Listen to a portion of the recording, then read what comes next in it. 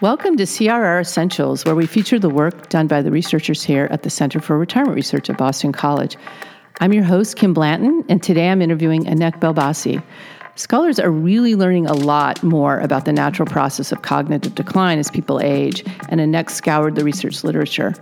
He's going to explain the latest findings on cognitive decline and tie it to older people's productivity when they're working. Welcome, Anek. Thanks, Kim. Let's set aside the extreme case of Alzheimer's. Why don't you explain to our listeners first what's really happening inside the, quote, normal brains of the 50 and 60-somethings? Kim, when we think about the brains of the 50 to 60-somethings, it's helpful to think about what happens to our brains as we get older throughout our lives. And when we're born, the aging starts the moment we're born, and children are building new neural circuits at a rapid rate. So the first part of our lives is really spent building those basic neural circuits that help us understand language and do basic math and so on and so forth, the basic concepts.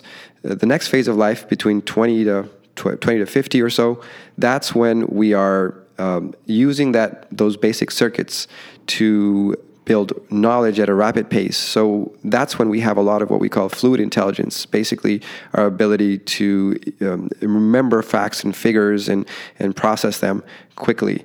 And finally, when we think about people over the age of 50 or 60, that's when we're trying to hang on to the information that we've learned throughout our lives, and that's when we have less fluid intelligence, but we have a lot of knowledge. So you had an example of air traffic controllers, which I think is a perfect demonstration of the two primary forces at work in aging brains. Well, everybody's brains, really. And what you're going to tell us is also going to explain to our listeners why the air traffic controllers are actually required to retire at 56. Definitely. And this is a really interesting study because it had 4 types of people, and it asked those 4 types of people to perform a task that air traffic controllers normally have to perform, which is try to make sure that 2 planes that are about 5 minutes away on a collision course end up landing safely. So you had to react quickly to information to reroute these planes. And they had 4 types of people in this experiment. They had 2 air traffic controllers, 1 young and 1 old, 2 non-air traffic controllers, 1 young and 1 old. And probably the single most interesting finding from this experiment was that the young non-air traffic controller, the person with no experience in controlling airplanes or in directing traffic, did just as well on this test as the old air traffic controller. So that's the highlight of that experiment.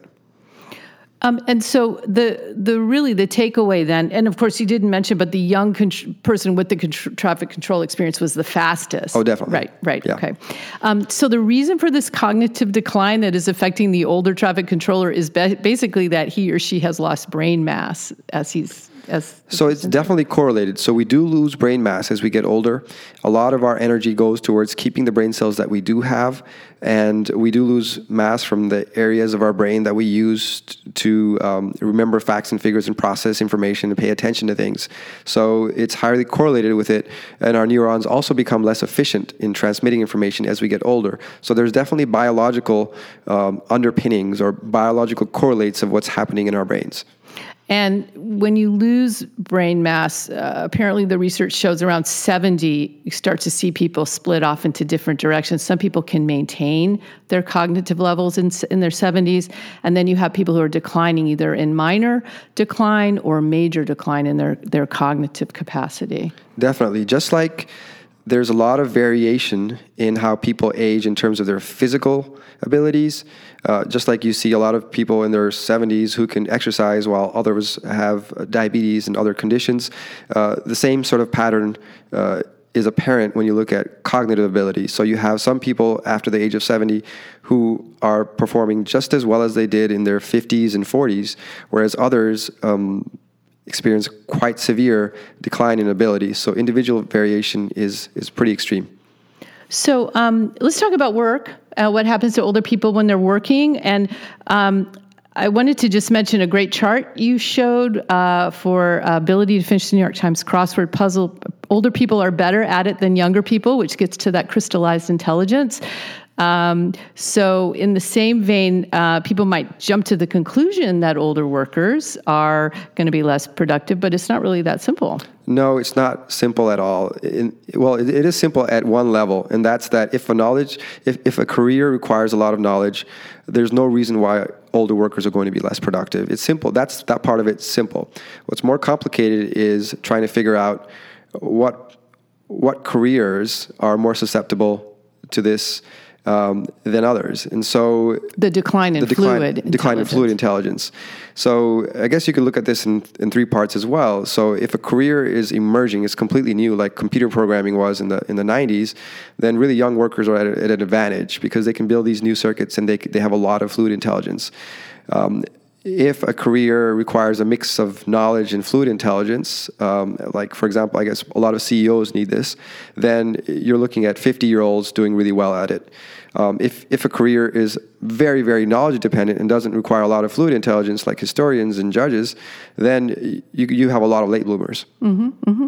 And we've talked about people who can do their jobs well when they're older. How about people who are vulnerable to cognitive decline? I think you mentioned surgeons. Any others? Tell us about that. Yes. So traders are another example of that people might not think about. Wall Street traders. So any person that has to analyze new information under time pressure, that person's job could be under threat. It's a combination of how fast that person experiences cognitive decline and the demands of the job. Mm-hmm. But there's definitely any job that requires you to process new information, not information that you already know, new information, especially under time pressure.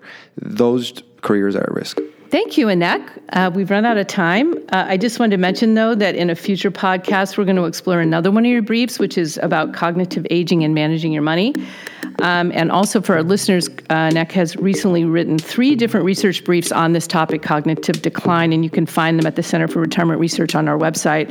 If you go to the Briefs tab, click on that, and then put cognitive decline into the search box, you can find them. And stay tuned for our next podcast. Thank you for joining us.